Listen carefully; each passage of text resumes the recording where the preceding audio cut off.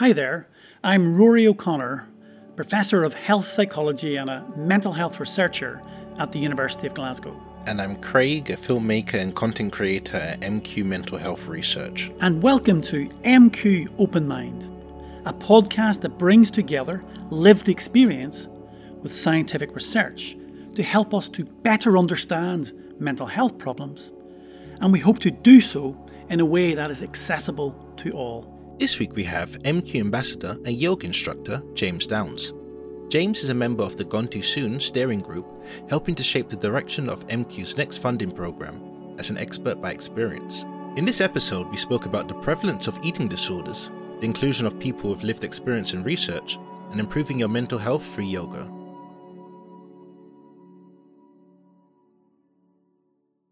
Welcome to our latest MQ Open Mind podcast. I'm absolutely delighted. Craig and I are delighted. We've got another fantastic guest. We've got James Downs, and James is well known to all of us in the MQ family. He's been an ambassador for a few years now. And so, James, maybe as an opener, really, well, welcome, first of all. Hi. Thanks for having me. Welcome in. And so, as an opener, maybe can you tell us a bit about how you got involved in MQ and sort of more your own mental health journey? Yeah, I think how I got involved is a bit easier because mental health journeys can be quite long and complicated, although perhaps they shouldn't have to be. And that, I suppose, is why I got involved with MQ, because I think that there is a different story that we can tell about mental health, and what we know about mental health is still growing. I think it's still in its infancy, really. And I think that there are so many charities out there, and I've done a lot of charity work, and I really passionately believe in a lot of the work that charities do. But I think MQ stood out to me as an organisation to get involved with because it was something slightly different. Many of the charities I've worked with, they provide frontline services. And I think that's kind of once things have got to a bad place, and those things are really essential. You know, people are where they are, they need helping. But I think MQ offers that sort of alternative, bigger vision of what these people's trajectories could be. And perhaps we could prevent people from getting to that point that they need that level of support. So I think it was refreshing to have an organization that had a different take on mental health. Mm-hmm. And ultimately, I think sort of building our knowledge and helping to create and shape our knowledge of mental health and what works for who is something that I want to be part of. I want to be part of that conversation. And I think people's lived experiences have to be part of that conversation too. I couldn't have put it better, I suppose, the role that, or the gap that MQ was trying to fill when it was established. Obviously, is it eight or 9 years ago now? I think it is, or certainly around that time. And yeah, because MQ being the only dedicated mental health research charity in the UK. But I suppose that what's really interesting, I think, over the last, say, 8 or 9 years has been that growth in the importance and the centrality of lived experience in everything that we do in research. And I think that's been really, really, really incredible to see. And I think I like your point that we're still in our infancy. And I think you're right, as a mental health science or whatever way you want to describe it, we're definitely still in our infancy. But you have a number of other roles. So do you work with me? Done a lot of work with, obviously, Royal College of Psychiatrists, I think, and NHS England. Do you want to tell us a bit what you've done in those roles, James?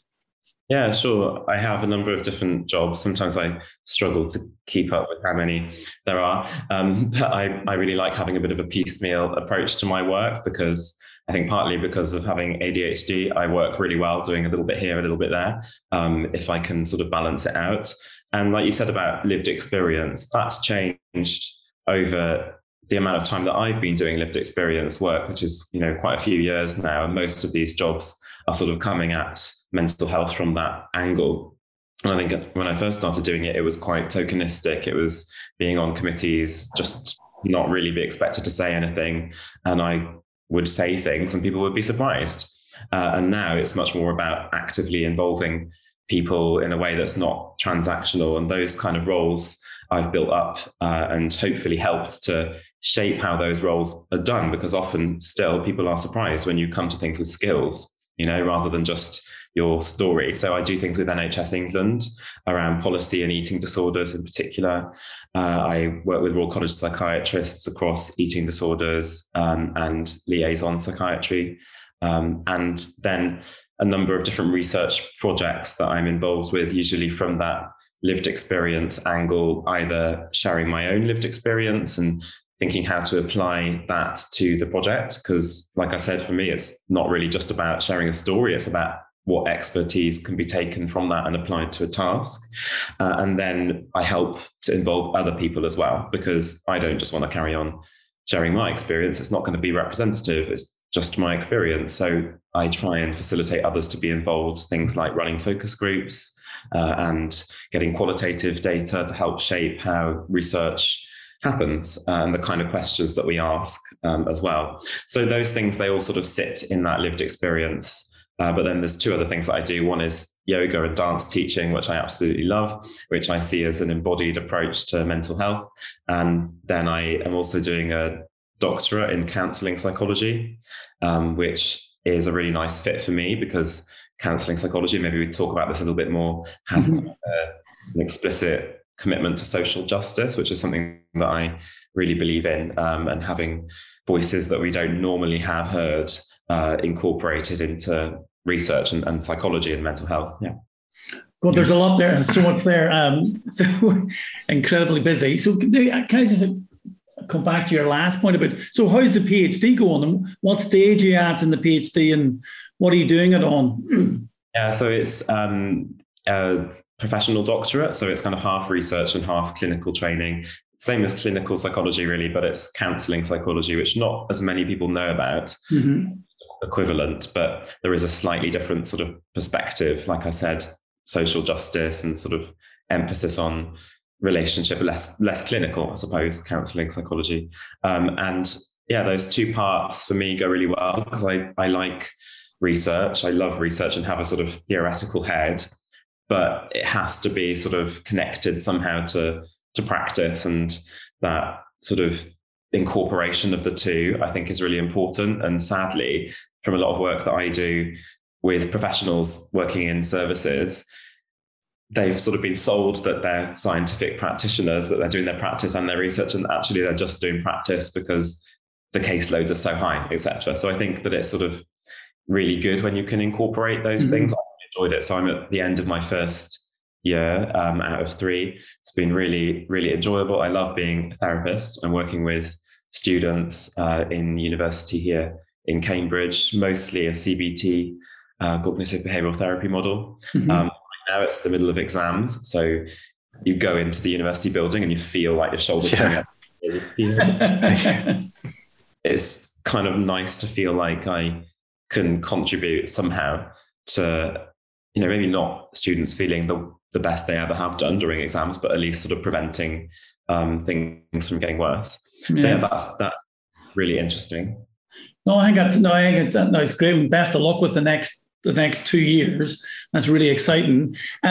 Go back to just something you said about, the role you play in terms of the lived experience stuff, and we're working together with part of this broader group on MQ Gone Too Soon. And again, I think the role you and others play is just absolutely vital. But it's more than, I think what I think has been really good over the last 10 years or more has been not only having the different voices heard, but heard equally. And I think that's really, really important. I think we are moving in that direction, but we still have a longer journey ahead to ensure that the lived experience voice is as loud as it needs to be or should be. So I think that's so.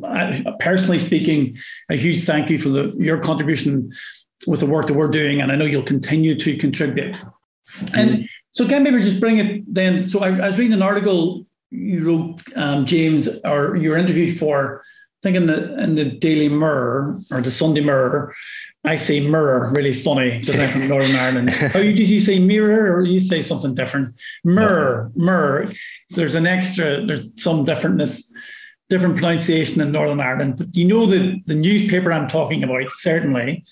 And so James, but in that you were talking about, so focus a bit into your journey. that I think article was just you were reflecting on the challenges you faced as lockdown kicked in.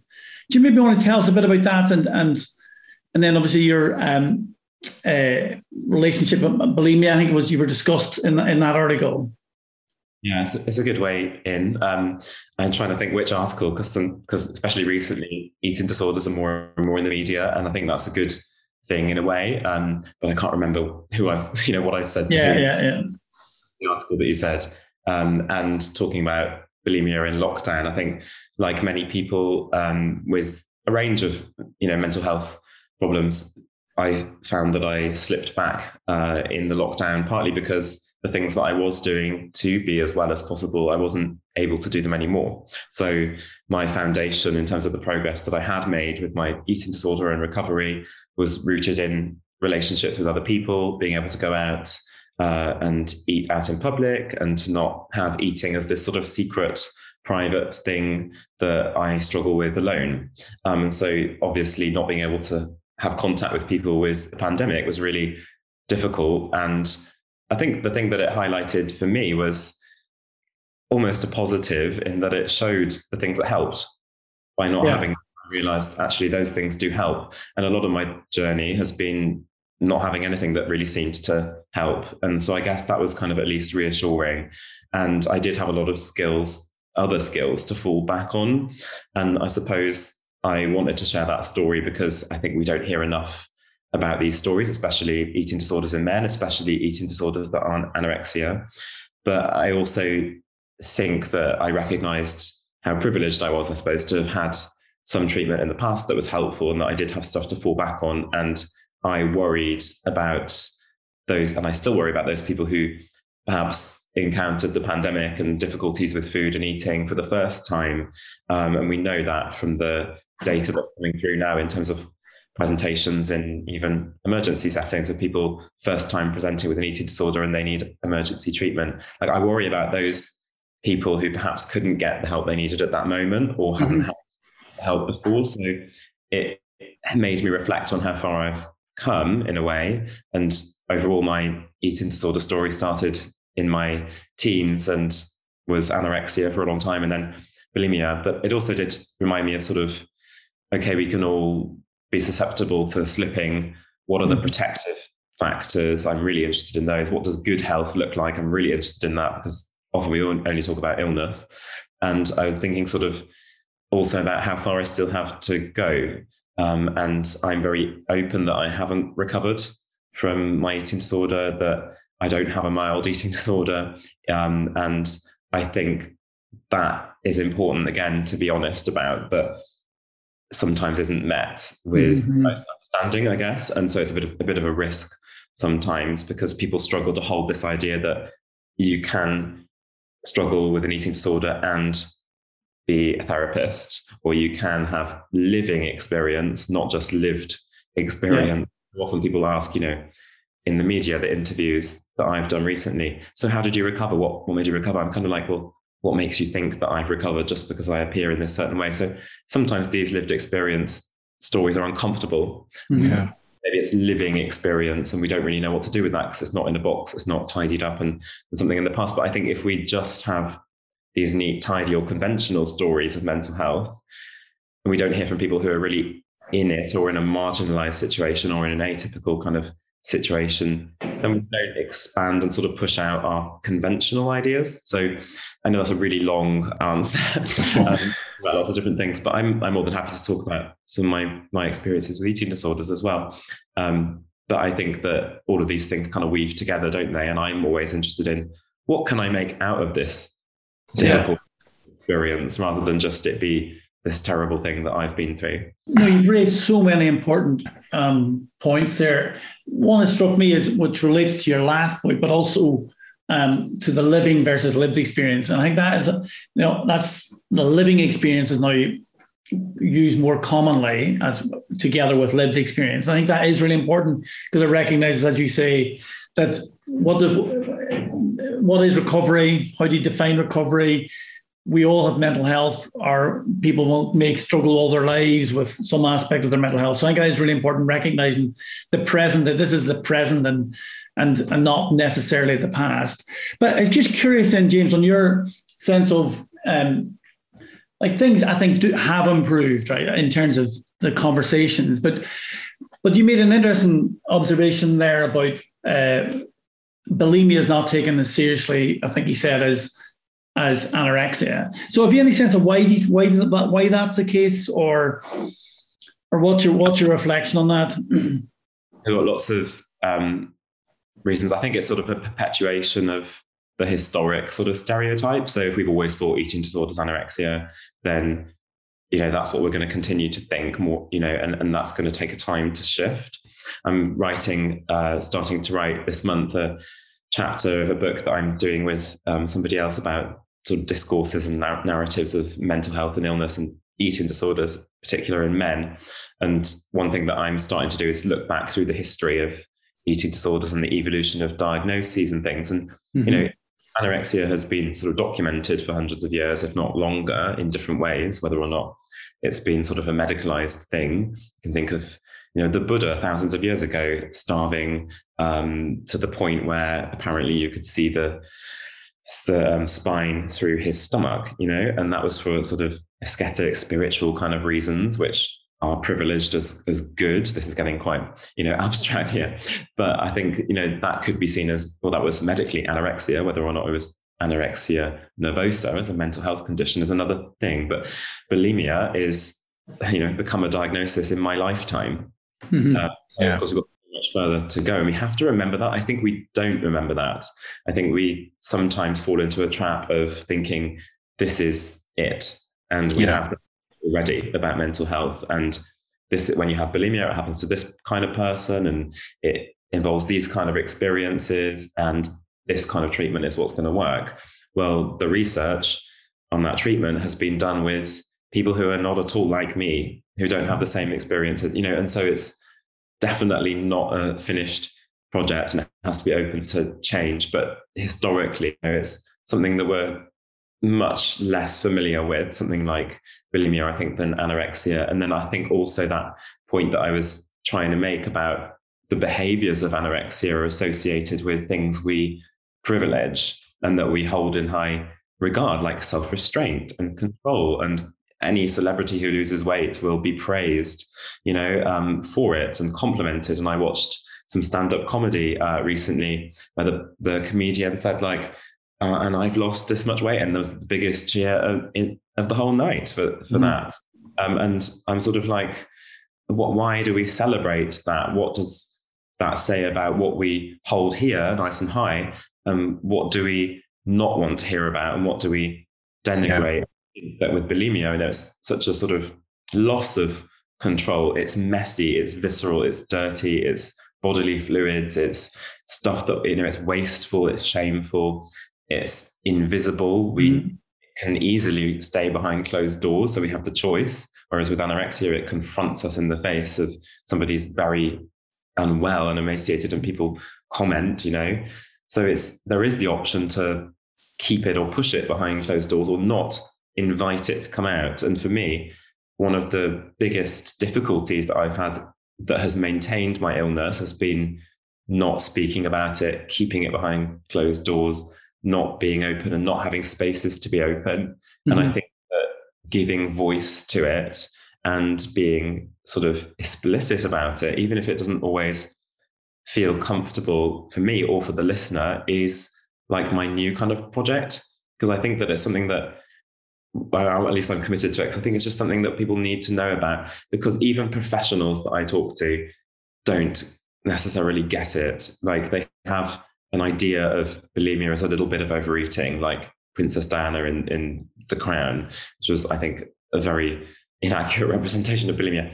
And I think I've said to a professional, and obviously I have to spend money on food for bulimia, and that has a big financial impact. And they were like, what do you mean you have to spend money on food? No, where does the food come from to have massive binge eating episodes? And doesn't that have a huge impact, especially with a cost of living crisis? Mm-hmm. This was a mental health professional. So it's no wonder people in the rest of society don't know the realities of it. And it's not just the word, it's what kinds of experiences, not in a prescriptive way that everybody's going to have the same ones, but in at least so that we have some kind of actual image or feeling for what that lived experience might be about, rather than keeping it behind closed doors. So I don't know, even remember what the question was now. Well, no, well, what you managed to do in the last 3 minutes is highlight the importance of the historical, cultural, and social context of all mental health problems, doesn't matter what they are. So absolutely, yeah. I'm looking forward to reading that chapter. Have you written? So have you written the chapter yet, or you've just started writing the chapter? I'm just starting it because we not long signed the contract for this book. So what's the title of the book? Or can you give us a shout out for the book so we can? It's coming out our deadline is December next year. So we've got the title might change in between, but it's about discourses of men's mental health. And I did write a blog for Beat about different kind of stigmas for different eating disorders in particular. Mm-hmm. And so that's available. And I talked a little bit about the history there as well. But I do think even, the religious and sort of moralistic ideas about certain things around food, we see that all of the time. Mm-hmm. Like if I bump into one of my yoga students in the supermarket with my shopping basket and the stuff in there that yoga teachers shouldn't be eating, I hide it because I'm like, judge me. Yeah, because we're so easily sort of ready to judge other people on food and eating. And actually, a lot of research showing that it's not individual choices. It's all about the food environment and environmentally and contextually driven. And I think that we need to detach this sort of personal, individual blame and responsibility on one hand, or blame on the other, about our choices sometimes and our behavioral choices with things like food and exercise and stuff. It's much more complex. It's much more bound by the environment, I think. And can you think of because what we're touching on really is some of the stigma, but also the stereotypes and misunderstandings. But so what else can we do, or in terms of trying to challenge that? Now, you've talked about having different voices and diversity and so on, but have you any sort of ideas on what we should be doing better or differently as a mental health community, as the community in general, the media? What else should we be doing, do you think? I think it's that telling different stories being really important. But I think it also involves being prepared to be uncomfortable, being prepared to do something that might challenge the conventional sort of narrative, and not writing it off as anecdote necessarily, but seeing it as a question of maybe more people experience this kind of thing than we thought. And I think part of it means that some people, including people like me, might have to give up space a little bit or give over space to other people, which is something that I sort of see myself transitioning into more and more, is that I like to facilitate other people's experiences contributing to things rather than it just be me all the time, because it really opens my eyes to the kinds of experiences that people have that are different from mine, but how there might be some, general themes or some universal underpinning principles. So I think that, it might be for me turning down interviews and saying, have you asked this person who's not told their story as much? But obviously you have to be, careful about that and not putting pressure on people. But it's, if we are going to hear alternative stories and broaden out that image, then the media has to ask different people. Researchers have to ask different people, not just going to the safe pair of hands. I was once asked to do a piece of work. I won't say who it's with, but I was asked, and I was told when that person asked me, oh, because you're a safe pair of hands. And I was like, that's great. And it's lovely that that I'll do a good job and that I'll contribute effectively, etc. But isn't that denying an opportunity for somebody else to learn those skills? Because it is very skilled work to apply lived experience in projects.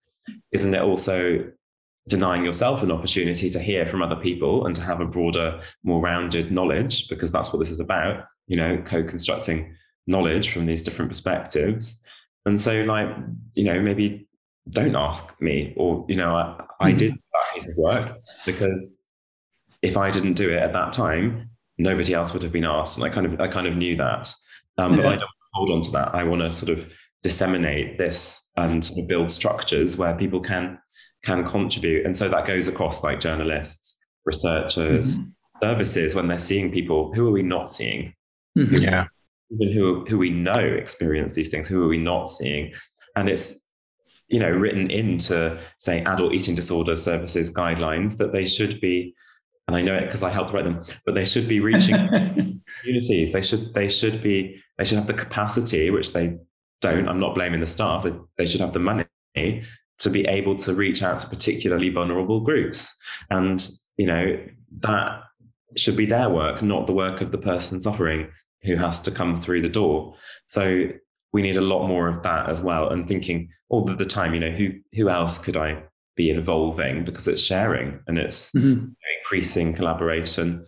Otherwise, people like me will just, get a bit of a career out of it. Great.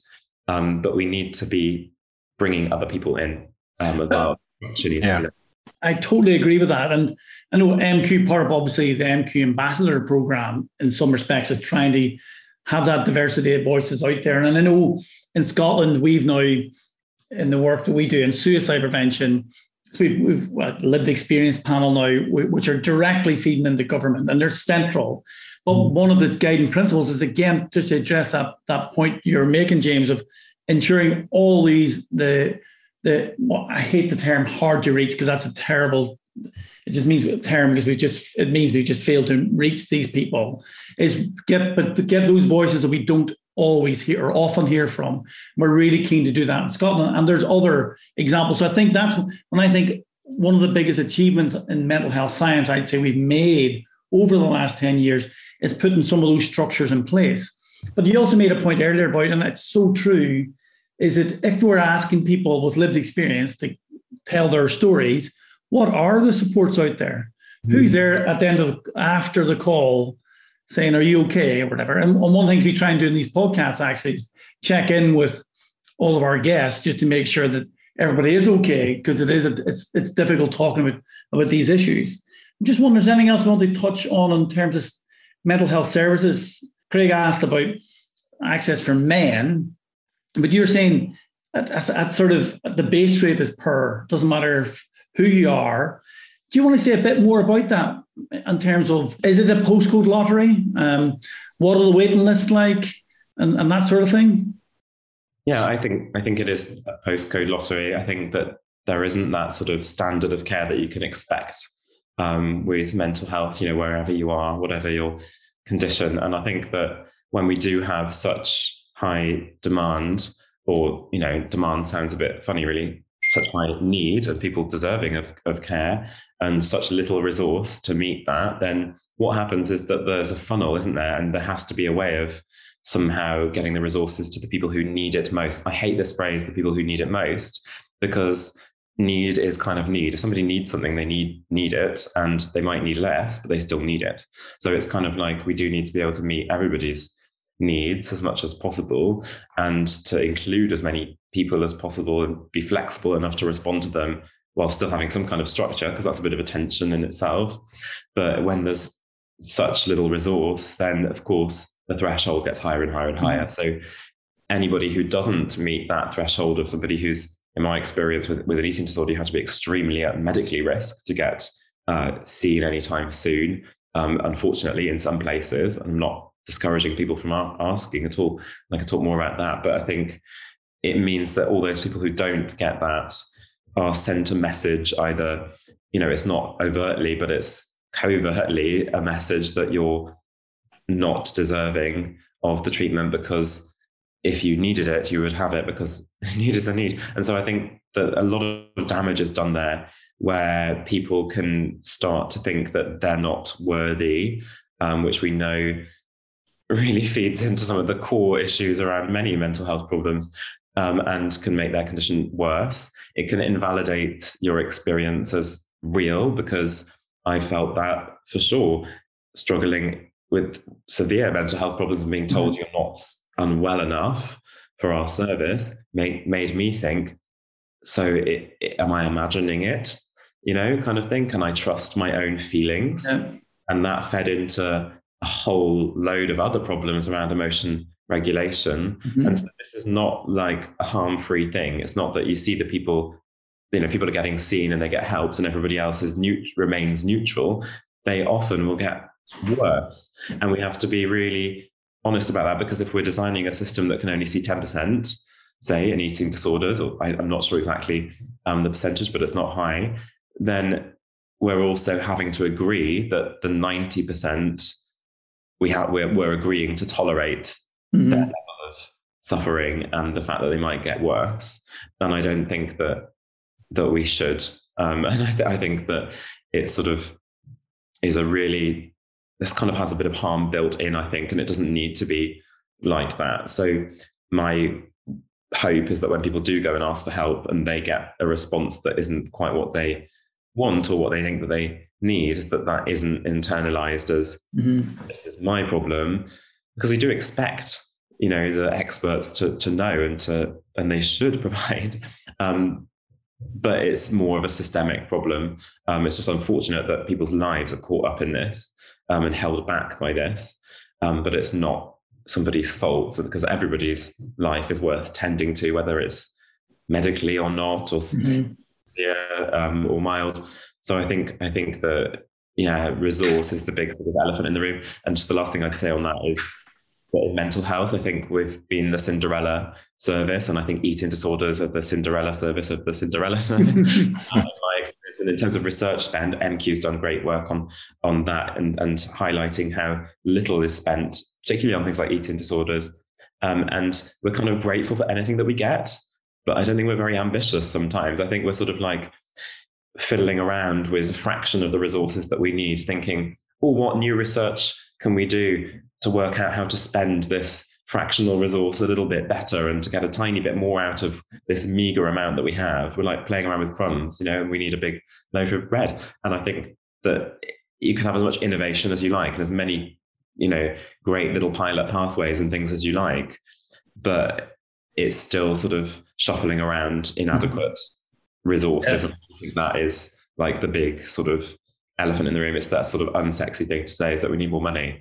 People say that, but I think that we still have to be saying that. I do think that's important. Yeah. And I think the point you made earlier, James, about the services need to be validating of your experiences. And I think when they don't, then that's problematic. And I think that's not just in eating disorders. I think that's across the spectrum of, because the person who knows, who's the expert in their experiences is the person. So making sure we do, and we can and should be doing better, and obviously driving services grounded in compassion and is so important. I can say one thing on that from my experience is that when I've been and asked for help, like for example, I went to eating services again and I was assessed in December last year, and they said to me after the assessment and everything, it's a good alliance, which is surprising considering I've got a difficult history with some of these services. And they said, we can't offer you what we think you need. And that's because we can't offer it. And we're not set up for it. And that's not a you thing. I didn't take that personally. I thought, well, that's the system. And that actually really, really helped.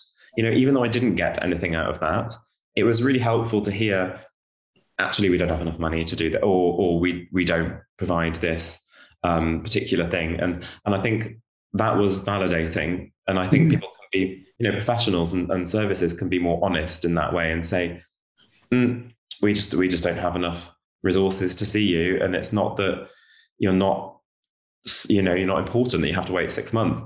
That's on us. I think that can really help, that honesty. It's a compassionate thing to do, I suppose. It's just admitting a little bit of fault, I guess, which I suppose is not always the culture of some services. No, I agree. I think that's being upfront and saying this is reality. And as you say, you're accepting that it's nothing to do with you, the person needing the support or looking for the support. So, James, what is your image of the future of mental health research? I have like a grand plan. So I'll give you the edited highlights. I'll give you some highlights. I think that we need to have this sort of cultural openness to the new and to, like we've talked about, diverse voices and diverse experiences, and sort of letting go of thinking that we know it all already and thinking that, we have this book. I like to think of it as a book about, this is what we know about mental health. I don't have my book with me, but I sometimes use it as an example. And we've kind of done the first couple of pages, but we actually don't know it all.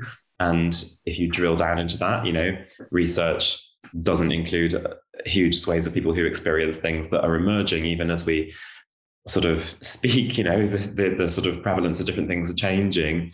And we need to be able to sort of be flexible to accommodate changes in a rapidly changing world, to write the rest of this book and to keep finishing off this topic that will never be finished, because the world will keep changing, the social world, the environment and everything, but to continue sort of writing and creating that knowledge that we have about mental health, whether that's illness, whether that's actual health, which is something that I think should be a priority. What is it to be well?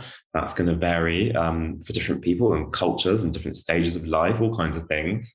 And also thinking about, what works in terms of treatment and recovery for who. And so I suppose if we're honest about, we only know, these first few pages, then we've got to create the rest of this knowledge together. Then the second question is, well, who's going to write that and who's going to be involved in the creation of that? And for me, one of my big priorities for mental health research is how can we keep building on these structures of involving and integrating lived experience into research, and how can that be supported? Those structures be supported. People need paying for their time. People need emotional support. People need training. It's not an unskilled kind of job. And then also sort of thinking about, well, what is the role and expertise that comes from lived experience? And I still think this is something that we also don't know completely. Like, I think it's still a work in progress, and I'm always really upfront about that. Any piece of work that I do, I think, we've got to leave a bit of space for evaluating how did this integration of lived experience work, because we're still working out, who do we want to be involved? That matters, but how does it matter? When do we want them involved in the research process? What do we want them to do? Which bits of their experience do we want to know about? Is it them telling their story and then the researcher takes bits of the story and applies it in that way? Or is it the person applying their experience to the piece of work? Yeah. And I still don't think we have it very well defined. We just have this thing of like lived experience. At the worst end, I've seen it and I challenge it. I think it's that tick box thing, or we'll go and get some lived experience. Research teams will have all their projects set up from the beginning without lived experience involvement, perhaps, and then realize, oh, we need to go and get some lived experience, as though it's something you just pull off the shelf and have a little bit of it in your project, sprinkle it on for seasoning, and then sort of carry on. And actually, it's sort of, no, can it be participatory? Can it be reciprocal, so that people with lived experience are getting something out of it? I once was asked a question by a member of an audience of an event: should people with lived experience be named as co-authors? And I was kind of like, if they wrote it, if they contributed, why not? That's such a weird question. And so, there's some hierarchies and power and that kind of stuff going on there. But I think that those are my sort of priorities. It's sort of having a responsive system to a changing world, and having that sort of range of people involved in creating the knowledge that we have. And maybe there are specific priorities within that. I'm always going to be like eating disorders, neurodiversity, disability, hypermobility, genetics, because these are things that I'm interested in from my own experience. But there are, people will have different and sometimes competing priorities, but we've got to do our best to sort of serve them all, I guess. So yeah, those are my main things. But I think in terms of the lived experience stuff, we could do much more sort of grassroots research. I can't just set up a qualitative research thing myself if I'm not attached to a university, for example. But I have the skills and the knowledge to go and do research in the field or whatever, and where does that go? Could there be a specific journal for lived experience? Can there be a process of getting ethics for people who are not attached to an institution, which comes with so many privileges, but, which I didn't have for a very long time? So I think being creative has to be at the heart of it. Absolutely. Yeah. No, I think that point about the pragmatics of it, like ethics, is a really important message. And I don't think we have a solution for that yet, except partnering with other organizations. Except I suppose some Samaritans as an organization have their own internal board, but you need the connections with them, I suppose. But no, I really, really important stuff. I love your vision, though. I think that's It's an excellent vision, which if we can meet even some of that, James will be doing really well. Can I maybe return to something more? I think you sort of answered this, but hopefully it'll segue into the next bit, which is, so you've talked a lot earlier about of your own experiences, but thinking now, how do you sort of manage your own well-being? And I think the answer might have 4 letters in it. But am I right in thinking yoga is such an important part of your managing your own well-being, as well as I know you do it, obviously you're a teacher and stuff, but is that a key bit of how you keep yourself well? Yeah, I mean, I am not as well as I would like to be, but I definitely sort of moving in the right direction. And I think that one of the big sort of breakthroughs for me was recognizing the importance of embodied approaches, or just sort of the importance of being in a body, that we are in bodies and that we're not just these minds sort of floating around that need to think better and then we'll feel better. And I think that was a big sort of shift for me that unlocked a lot of progress and unlocked a sense of ease with myself. And I think, the word disease or dis-ease is something that's kind of fundamentally bodily, isn't it? Because it's a feeling, and emotions. That's something I've really struggled with, whether it's kind of not wanting to feel things and using food, or, things feeling out of control emotionally and sort of destroying then my life, I guess, with these waves of emotions, using unhelpful behaviors and things. Feelings are called feelings for a reason. We felt them in our body. So I think, there's such a lot of resource here that isn't always tapped into in traditional treatments, that I think, we need to have a little bit of a rethink. So this is me being sciencey and theoretical about it, but I'll tell you about the yoga as well. But I think that, we have these very top-down approaches that rely on our executive function. So, if you're unwell with an eating disorder, you have to go and sit in a room and talk about cognitive behavioral models of the way that you think, and get really good at sitting and looking at the problem. And hopefully then you change it a little bit, the behavioral stuff is really important. But I think that certainly if you're malnourished, it's quite difficult to access some of those executive functions. Not that people should be denied treatment. Maybe they just need something a little bit different. And I was denied treatment for a long time for that reason, being too underweight. But equally, if you have strong emotions, or you don't have that physiological baseline of enough ease, then you can't take in this new information. And I think we overlook that. And I've seen that as a therapist this last year, is that if my client is extremely anxious or distressed, or they're not in their window of tolerance, as I sort of like to think about it, then we're not, it doesn't matter if I'm explaining something psychoeducational to them, or, trying to break down thoughts into a flow chart or something, and then what can come in there, I think, is tapping into the physiology and whether it's the parasympathetic nervous system, or whether it's actually activating yourself a little bit. I think those things are so important. We have to think bottom up as well. So for me, it's yoga that I got into that sort of really helped me to come into my body, because I was very detached from it, or I could only experience my body in extremes of completely detached or pain. So hold on, before you get into the yoga stuff, though, just it's always good to get parasympathetic into every podcast if we can. The parasympathetic system rocks. But no, the serious point though is, so did you some revelatory moment when you the whole idea of embodiment and importance embodiment came to you, but it's been really important for you? Yeah, I think it had a slow creep. It sort of was in the background for a while, because I had eventually, after 6.5 years of waiting, I had treatment for eating disorder. By that time, I had dialectical behavior therapy, which is a mindfulness-based therapy. And we were doing these mindfulness exercises in groups where I was like, oh my goodness, I can't tolerate being in my body.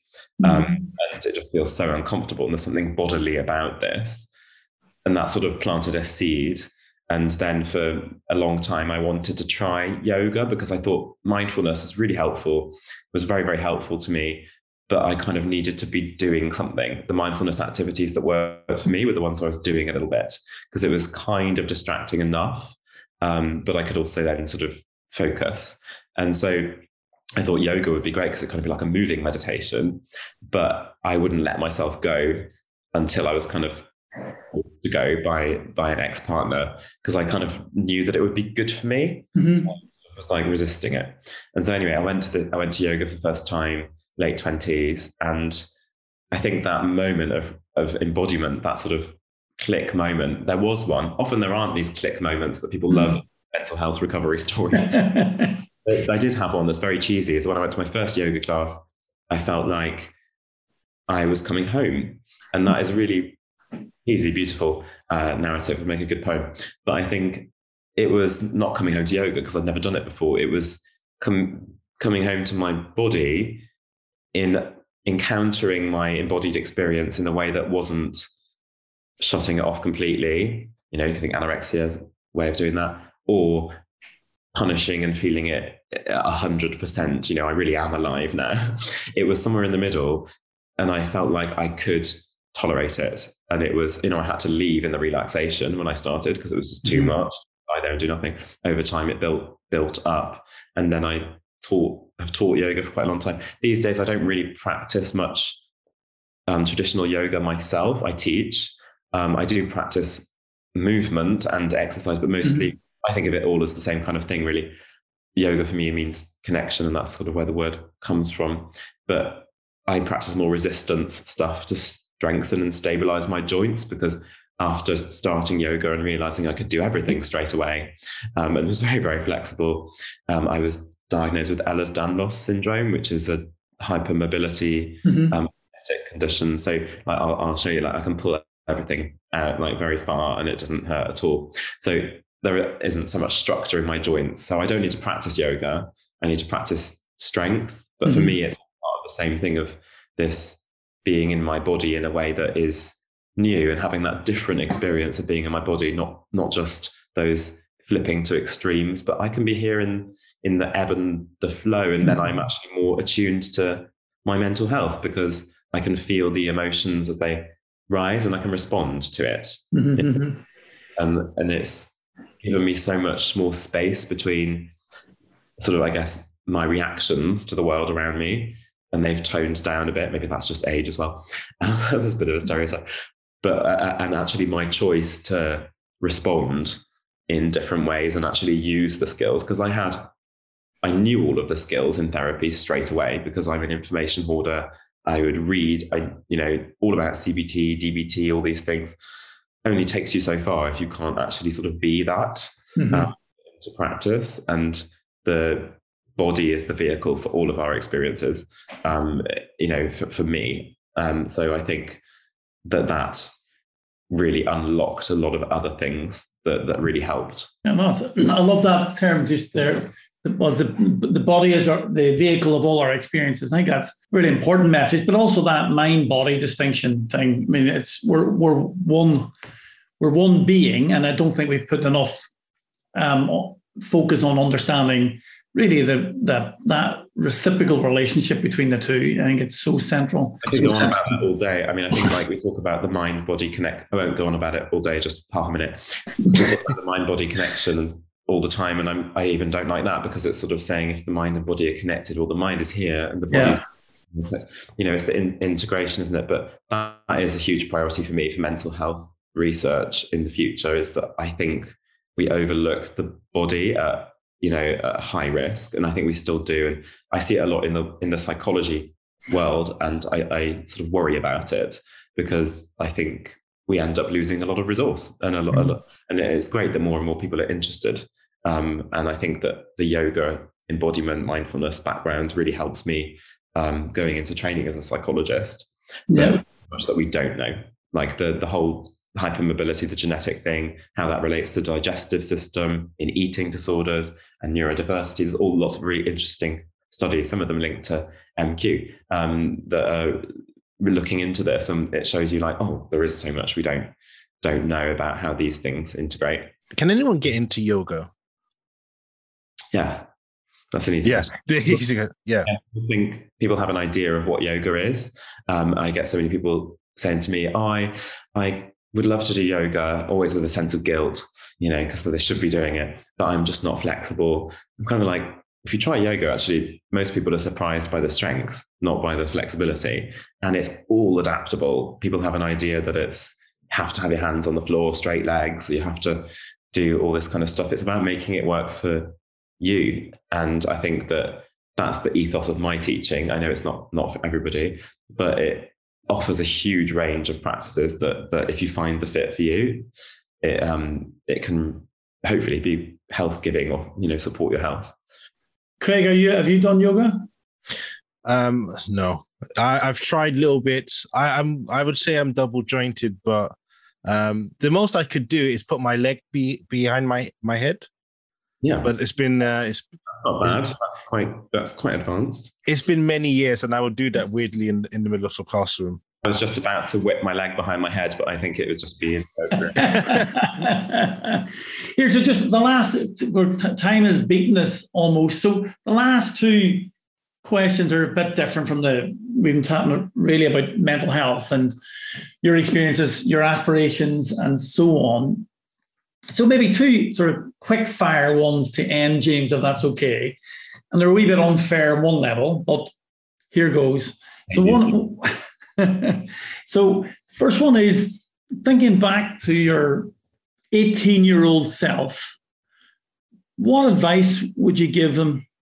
Yeah, it's so difficult. I think I was very unwell when I was 18, and I think that I was at a point, I was supposed to go to Cambridge and couldn't go because I was so unwell with anorexia. And I think I felt like I'd kind of lost everything. And I would tell that person who thought that everything was lost that, yes, of course, it's really difficult and you're starting from what you think of as nothing, but actually you still have a lot of things within you that with the right context and the right supports can create so much stuff that you can't even imagine in that moment.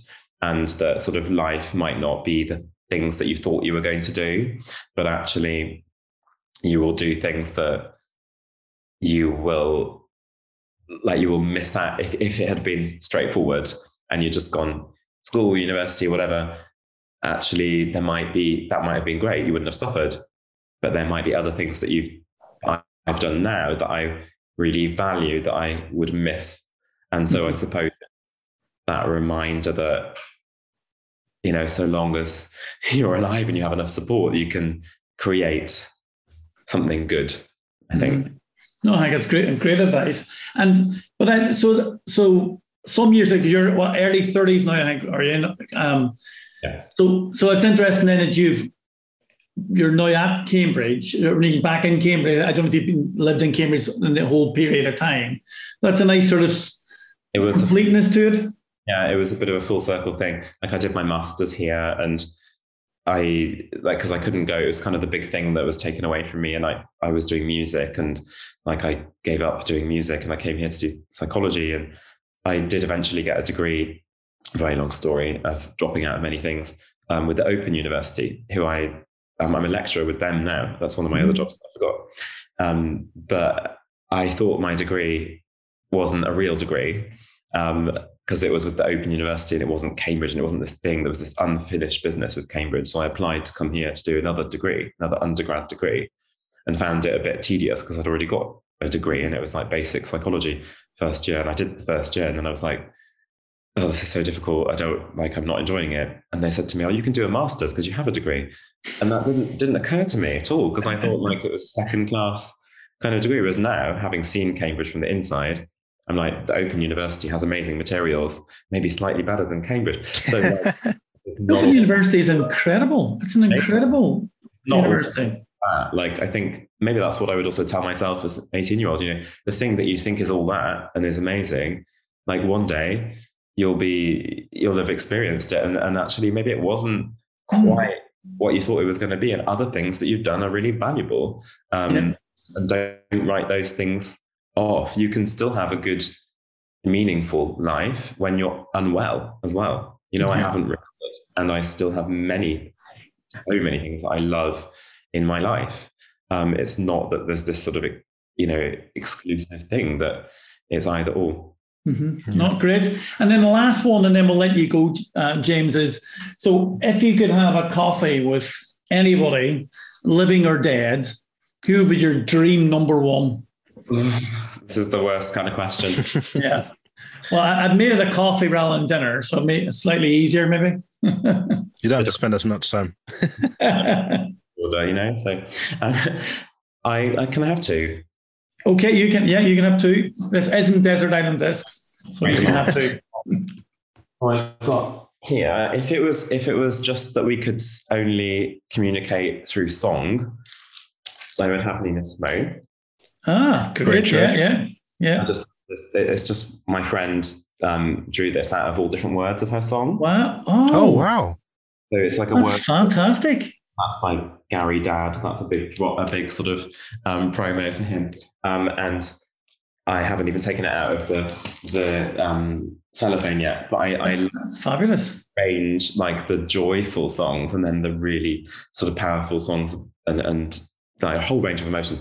And then if it's a living person and we could talk, I would choose Phoebe Waller-Bridge. I don't know if you know her. Yeah. Background on my phone. That's how much of a fan I am. And she wrote Fleabag. And I'm thinking more and more people now. She'd be a great guest, actually. Yeah. I would choose get coffee. Well, I would go for more than coffee with Phoebe, though. Maybe drinks. Yeah. But I really admire her because I kind of want to be her in terms of her creativity, because that's something that's, alongside yoga and stuff, creativity. And I've gone back to music now, and I play music regularly, which I didn't for a long time when I was unwell. Like, that is so important to me. And I see that as part of the mental health research agenda in terms of, it is a creative endeavor. We are creating knowledge there are many ways to find that. Sometimes it's a creative artistic method. Other times it's your randomized control trial. I see a value for all of them. And we shouldn't, overemphasize some kinds of ways of knowing over others. But I think that some things are sort of only communicated through art and songs and wonderful stories. And I'm all about stories, because it's lived experience. So Phoebe Waller-Bridge and Nina Simone, I think, would make a great party.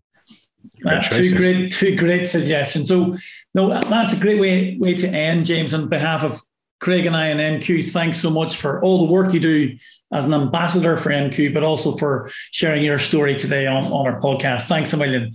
Goodbye. Take care. Okay. Thanks. Bye. MQ Open Mind is presented by MQ Mental Health Research, the only organisation that exclusively invests into scientific research around mental health. Our vision is to create a world where mental illnesses are understood, effectively treated, and one day prevented. Visit mqmentalhealth.org to learn more.